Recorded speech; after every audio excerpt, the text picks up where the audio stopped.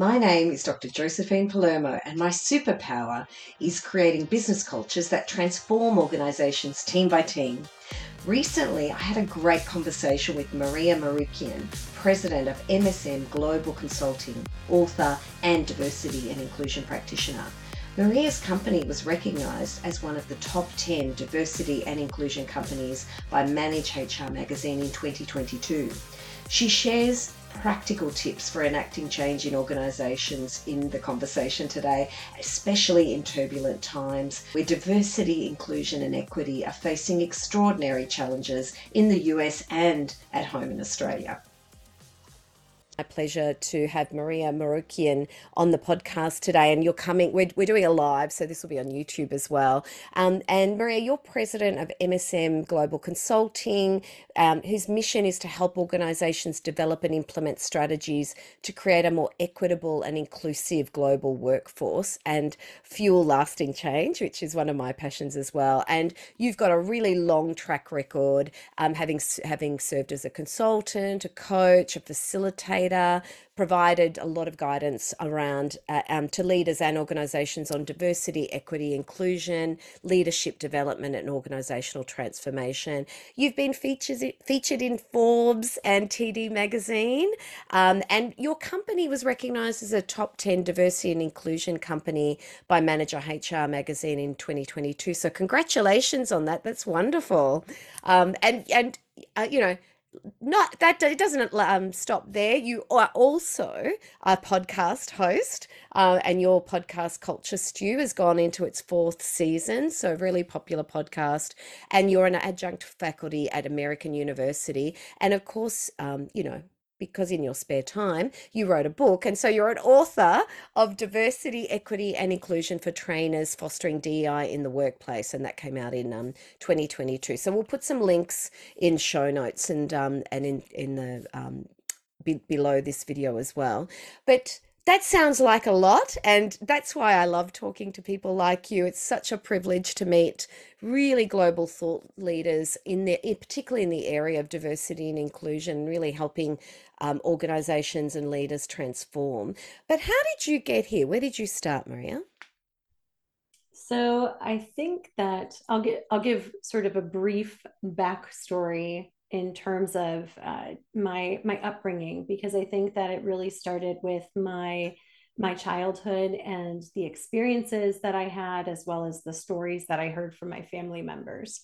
So I'm U.S. citizen, born and raised in Detroit, Michigan, and I often tell people I grew up in a very prototypical white middle class uh, upbringing, and in my community we all looked a lot alike, we spoke a lot alike, we worshiped Yeah, the same way. yeah. There were a lot of similarities, a lot of homogeneity, even though Detroit is one of the most racially, ethnically diverse communities Right, in the yes. United States, and it's deeply segregated. Mm. So some of the experiences that I had that I think kind of forged my journey. One is that although on the outside I looked just like most people in my community, I did come from a multicultural family, multilingual, bicultural family. My father and his family members were refugees twice over, fleeing Istanbul, Turkey during the Armenian genocide, landing in Cuba. So my dad actually was born and grew up in Havana, Oh, wow. and came to the US when he was a young man. So very interesting sort of multicultural, multilingual experience that he brought with him. And then he married my who grew up in a tiny little farming community in northern Michigan where for generations everybody's, and so her first language was English, even though she was a 4th generation. So uh, sort of melding of cultural identities, I think, was very prevalent in my childhood and my upbringing. And my parents were both teachers, public school teachers, and they worked in inner city schools in Detroit. So I think I had this essence of the importance of understanding cultural identity And I also had this exposure to significant racism that was occurring in the, anti-blackness in the United States, as well as socioeconomic divides. So as a kid, I didn't really get any of that, right? But somehow intrinsically my experience and perspectives, and that really shaped my personal and my professional choices, and definitely my career. I've always felt drawn to focusing on the human side of organizations, and the thinking about sort of the psychology and the sociology of organizations and Mm, systems, and I've always been deeply drawn to culture and stories, and sort of just the narratives and the way that people experience the world in such different ways and interpret one another and misinterpret one another yeah. quite often. And so I've always felt like it is my purpose, my call to action, to build those bridges, to Mm, create connections across mm. those different. It's always fascinating to me because I'm a systems thinker as well, and as you speak, and particularly as you describe sort of how you got here, there, I have a migrant background in my history as Mm, well, my recent family history, and I think there's a sense that when you've experienced some kind of marginalization, there's a sense of the system that comes into play for you. Not for everyone, but I think, and I'm always interested in how people get to that, because it's not just through experiencing marginalization. Some people get to that by just understanding their privilege as well, but it's stepping away and almost looking at the matrix and saying we're in a system that actually does not provide equal access to resources in society, to opportunities in society, to everyone, and it's not about what people do individually. It's actually what their role is, as determined by the system structures and processes that we're all sometimes oblivious to. So thank you for that, Maria. I love that. It's and very eclectic background. So interesting, really interesting life that and you've come to such a life of purpose, and does that really drive you? Because obviously you've got a family, you've got young children. Does mm. that drive you? Because you've achieved a lot. You're still achieving a lot. Yes, I think it absolutely does. Yeah. And I think what has been very present for me, especially in the last, I would say, 12 years or so, really since my first daughter was born, is that um, for me, the notion of professional and personal life is very melded together. Not only Mm, because I am passionate about my work and I want to spend time uh, engaging in it, mm, and continuously learning and challenging myself on a professional level, but also because I think that this work is so absolutely paramount for us to be able to make the make the world better for the next generation. yeah. And I am endlessly surprised and deeply appreciative of what I learn from my children at every stage of their childhood. But the ability that they have to take some of these concepts that we as adults seem to be struggling with so much, and and play with those ideas, and bring compassion, and their levels of emotional intelligence are off the charts. So it is inspiring to me, Mm, and I think also just constantly reinforces to me that I'm doing this work not only for a paycheck, not only to be able to put these things on my resume. I'm doing it because it can help uh, it can help open people's eyes up, and yeah. hopefully make our systems more equitable for my kids and for other people's kids. Yeah, absolutely.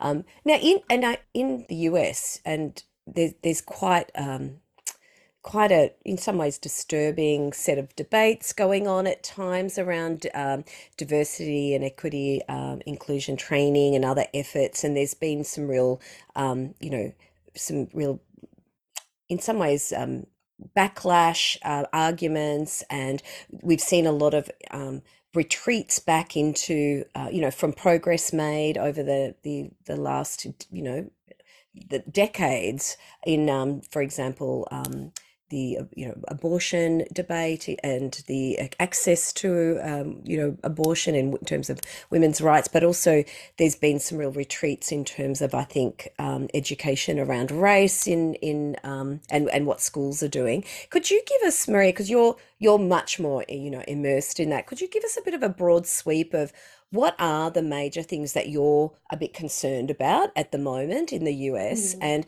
I think we can learn, I think from in Australia, we can learn from what's happening there because we're going through a process mm, of voting for a referendum to acknowledge our First Nations people in our constitution that we have never acknowledged. And our First Nations people have been here for 60,000 years, mm, and we're also voting on a voice which is a representation to our parliament of Aboriginal and Torres Strait Islander people. So I think that we're experiencing some of these debates, and particularly in this country. So yeah, could you give us a broad sweep? Because I'm always a mm. bit disturbed by what I hear, but then I meet people like you are really fighting the good fight as well. So yeah, so if you could give us your view, I think that would be fantastic. Yes, yeah, absolutely. So, gosh, I wish we had several hours to dive deep into this, but short version, I think that there are a couple of things that are um, really present in terms of the challenges that we're experiencing as a country, and in particular what we DEI practitioners are seeing. And first and foremost, the backlash against equity, against even having conversations about the multiple truths of our shared history as a country. I think that that backlash, to be quite honest, was expected. Uh, we have seen this before. Anytime that there is some sort of a catalyst for social progress and change, especially when it comes to civil rights, there is inevitably uh, a backlash to that. And we've seen it, it's cyclical. So I think for many of us as practitioners, we were just waiting for this to happen. And I think we're still in the throes of it. Um, the and I don't think that, yes, absolutely, there have been significant, there's been backpedaling, right? There has been regression in a number of places in terms of, Roe versus Wade being overturned, in terms of some of the state legislation that has been increasingly happening in mostly conservative states around what is taught in public schools, uh, and it's frightening in a lot of ways because the level of censorship that is happening and the fear that that is instilling in educators, librarians, academics, um, uh, government leaders at every level, from municipal to federal. So I think that there are some really significant challenges that are coming about because of some of the legislative changes. And there are also, as there always have been, really people who are much smarter than I am, who can figure out the loopholes, the workarounds, the ways to continue to do the work that needs to be done despite some of these setbacks.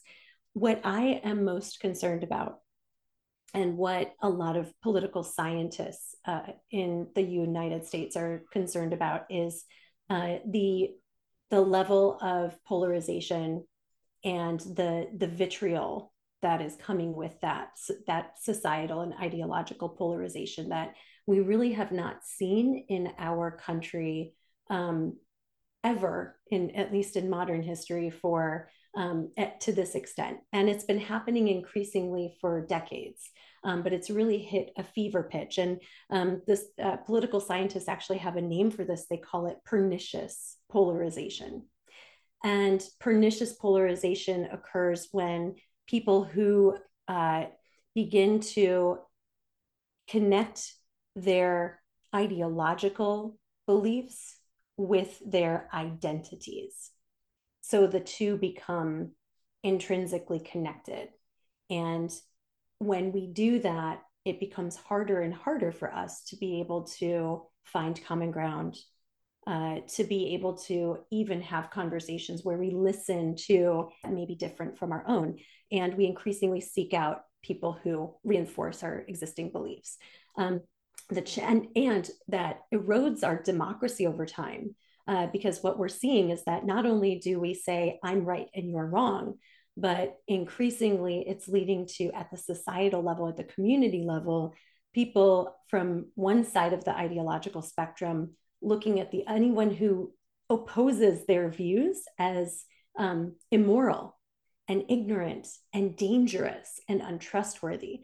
And so that's what the political scientists have been, sort of raising the alarm around, because there is no democracy in the world to at this point that has existed with such an extent of polarization as what we're experiencing in the United States, and been able to walk back from that. So we're in really dire straits as a society, and I think that what I'm hearing now is, yes, there's the backlash, and yes, there's there continue to be there continue to be a lot of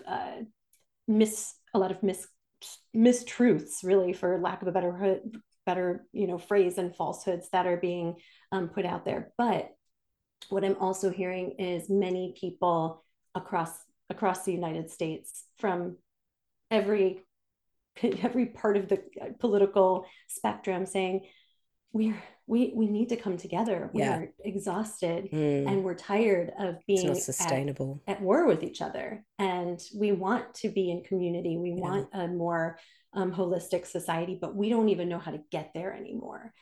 So I think we're at a critical stage where there's still an opportunity for us to rebuild that sense of who we are, but it's going to take a lot of work. All right. So we're at a real juncture, yeah, in Yeah. terms of intervening at that stage or facing the consequences, which in some ways you're hearing nobody wants. So that realization perhaps is giving you a little bit of hope there. It sounds like, yeah.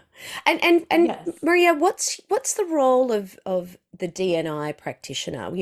What are you doing, or perhaps what are you seeing your colleagues doing, and particularly in organisations? Because we can impact society at large through organizations, individual by individual or team by team. So what do you think the role is there?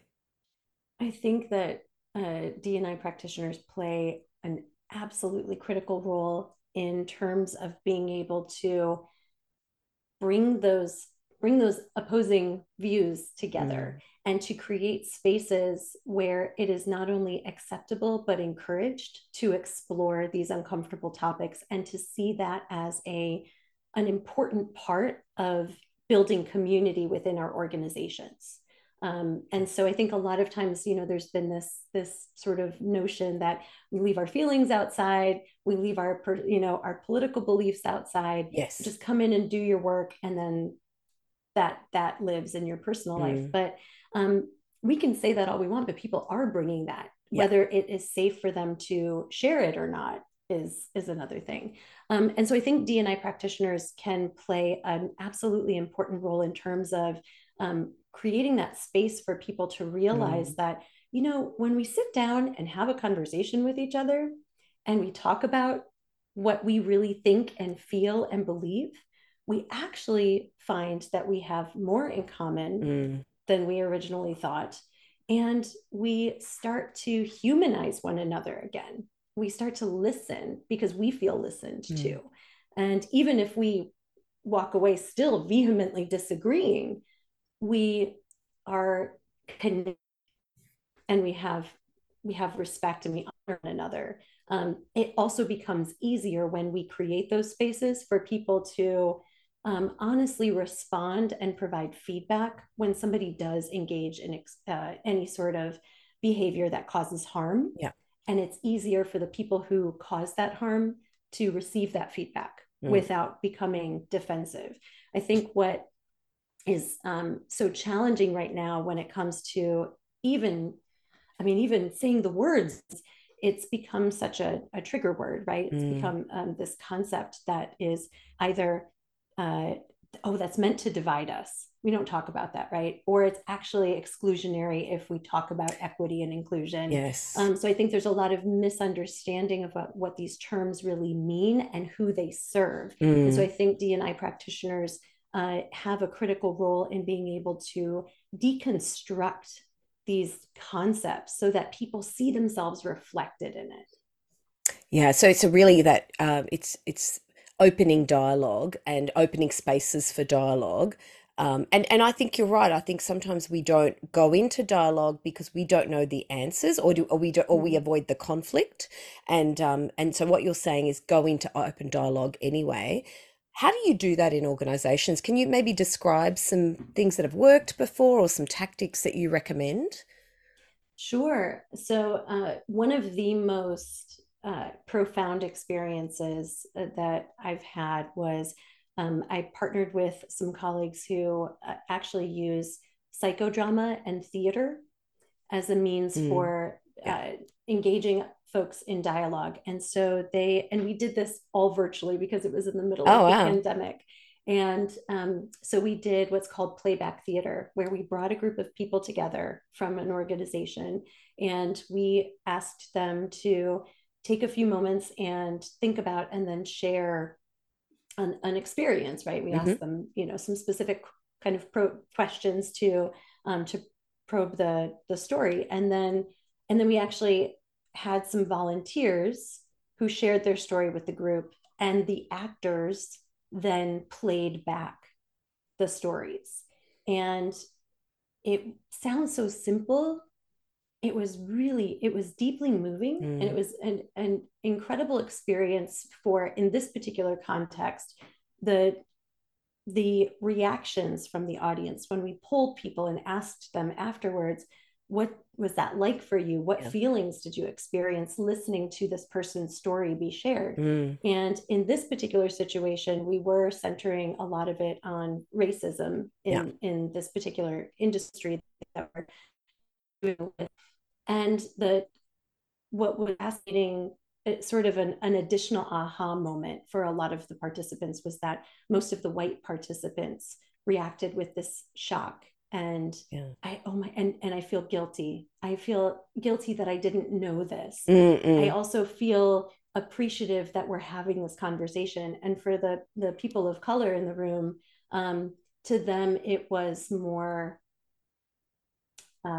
yeah, of course, right? I mean, I This feel is seen because known. I know that others Yeah. have experienced the same harm that I have, but I'm not coming out of this experience yet with a sense of, um, that I've learned anything new, Mm-mm. or necessarily that I trust that things will change. Yeah. That was a powerful moment, I think, for the white folks in the room who came out of this saying, "This was so great," and then to Yes. hear their colleagues say, what's coming after this, that's what Yeah. I care about. Yeah. So it led to some really important actionable work Yeah. I that came love after that. that. And there's some really interesting research that backs this up, that there's a lot that's been talked about how DEI training is not necessarily very effective, and Mm-mm. is a huge financial burden for a lot of organizations without a lot of return on investment that they can see.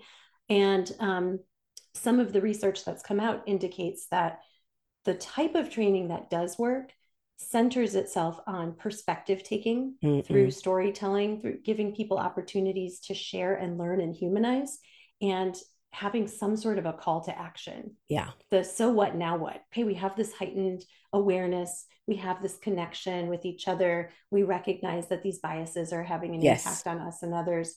What do we do now? That's And so right. if we don't focus on the what we do now and give people something that they can actually Mm. take and practice in their day-to-day lives, then Yeah. this work sort of dies on the vine. Yeah, I feel like D&I training has had a bad rap because it's almost like throwing the baby out with the bathwater.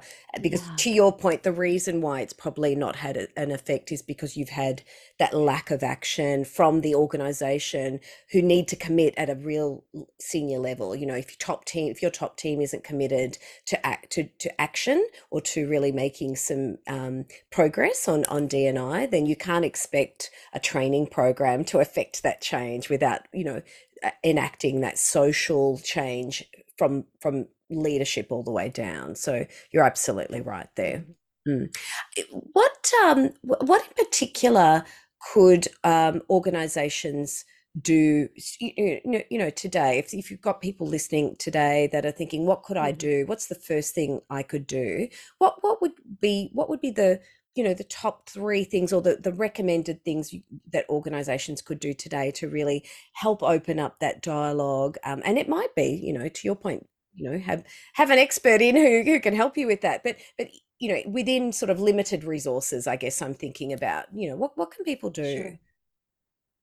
So a couple of things. Ideally, starting with some sort of data gathering process, and that doesn't necessarily have to be a big, Mm, substantial, assessment. Although that's, if possible, that's the best way to yeah.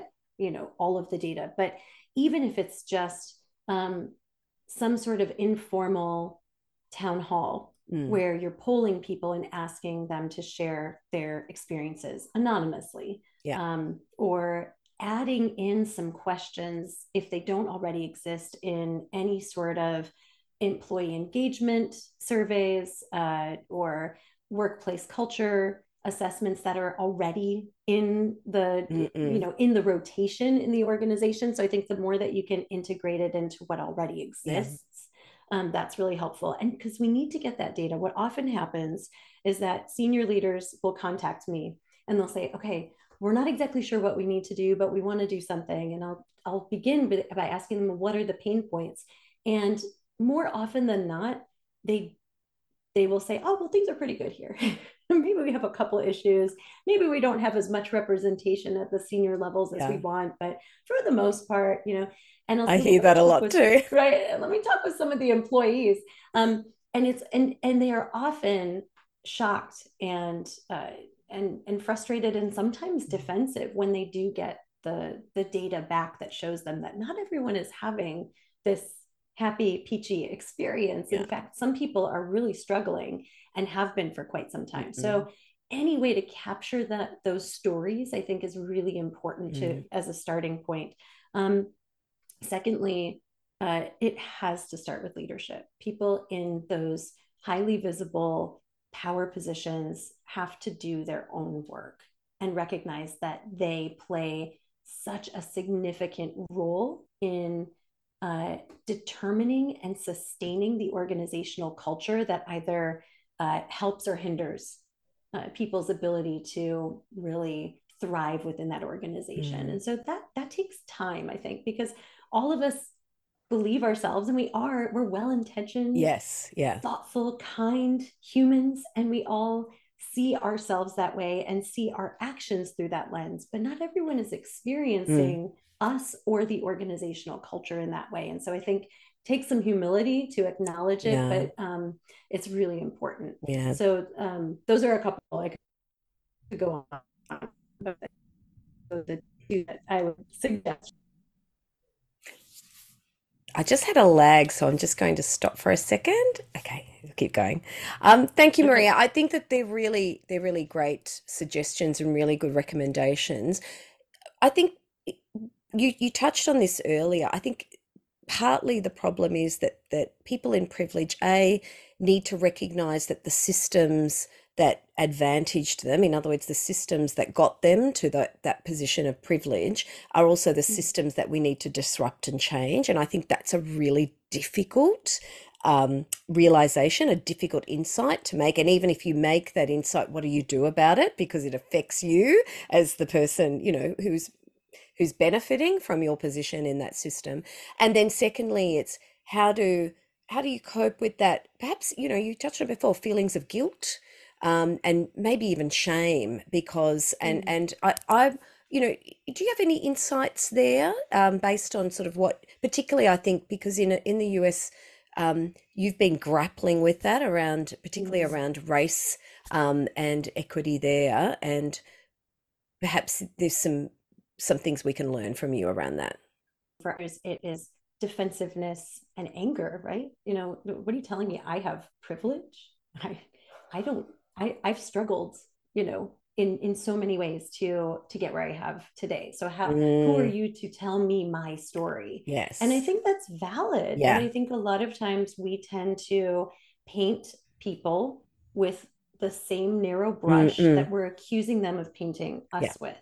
And it's deeply human. Yeah. It's part of our conditioning, our social identity grouping.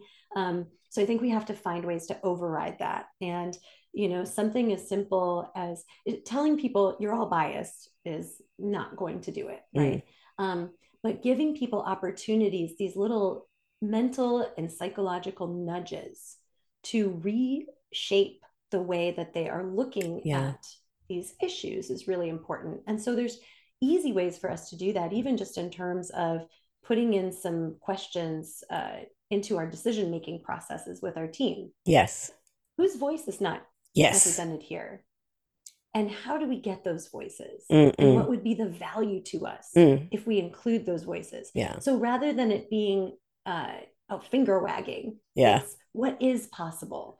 I just read a book called Inclusion Nudges. And what I like about it is it's a very practical, deceptively simple guide with just tools that we can introduce into our day to day Mm, to really embed DEI into the DNA of the organization. That's a mm, lot of acronyms, right?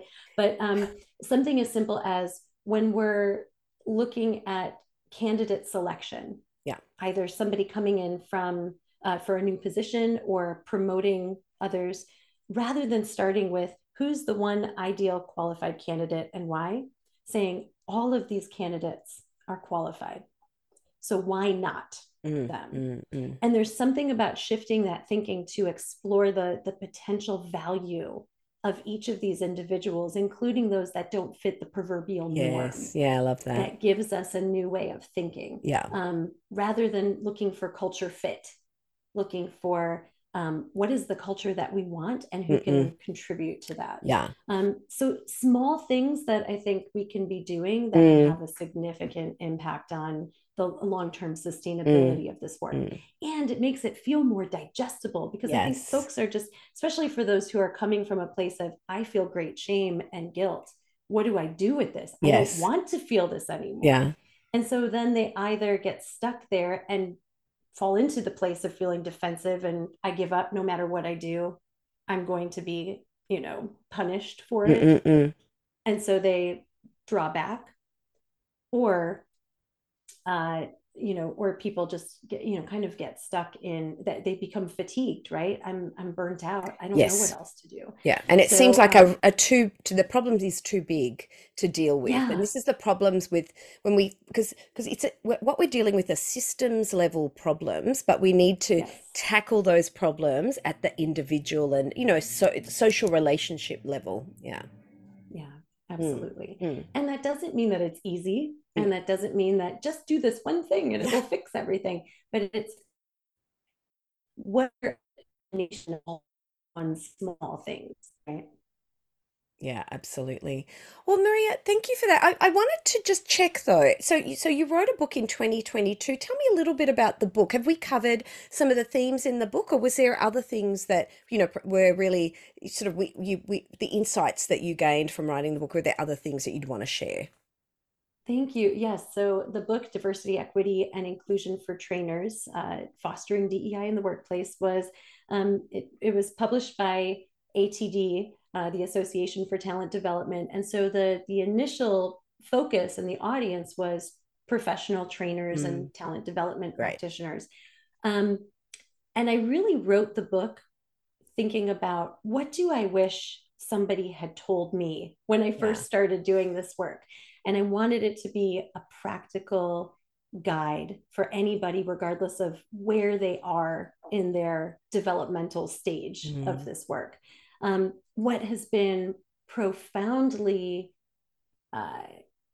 exciting, I guess, for lack of a better word, for me is the output of people coming forth who are not trainers, who are not in talent development, who are either the accidental trainers who volunteered themselves because they care about this, or the people who are, they're trying to make change happen in their organization from a leadership level, a management level, a contributor level, and they have found value in reading the book and using what it's providing. So that's been really great to see that it serves a broader audience and a broader group than I had originally anticipated. I think one thing that we haven't really talked about too deeply in our conversation today, but I do cover in the book, is there are similarities and there are differences when it comes to doing DEI in a global setting. And so I do devote a chapter of the book to, okay, we often hear about DEI with this very US centric lens, but how do we also integrate intercultural communications and concepts into this work, and recognize, yes, absolutely, this work is needed universally. Although universally, I think this work is necessary, it needs to look different. We need to integrate intercultural concepts and communication and really think about and design for these different cultural contexts in which we may find ourselves. Yeah, absolutely. Absolutely. And in the work that I do, I'm often doing that work as well, because there's in Australia in particular, there's we often deal with levels of difference that are around the multicultural population that we have, because we have quite a vast history of migration here. So yeah, so that's interesting that you have that chapter in the book. Well, thank you, Maria. Let's I'm sure we will have another conversation. It's been so great to meet you. I'll put all the links in the show notes, and we'll refer to your publication as well, so if anyone wants to grab that, they can. But where can people find you? What's the best place to find you? Absolutely. So my website is www.msmglobalconsulting.com. I would also invite people to, you can sign up for our newsletter. We have a monthly newsletter through the website. LinkedIn is probably one of the places where I spend the most time in terms of social media, connecting with other DEI practitioners and sharing some of our experiences and practices. And then, of course, our podcast, Culture Stew, which very similarly, I think, to this podcast, focuses on these issues from a storytelling lens, exploring sort of the multi-dimensional aspects of identity. So people can find Culture Stew anywhere where they get their podcasts as well. Yeah, fabulous. All right. Thank you so much, Maria. It was lovely to have you here. Thank you for the very compelling conversation, and hopefully we can do it again. Thank you, Josephine. All right. Bye.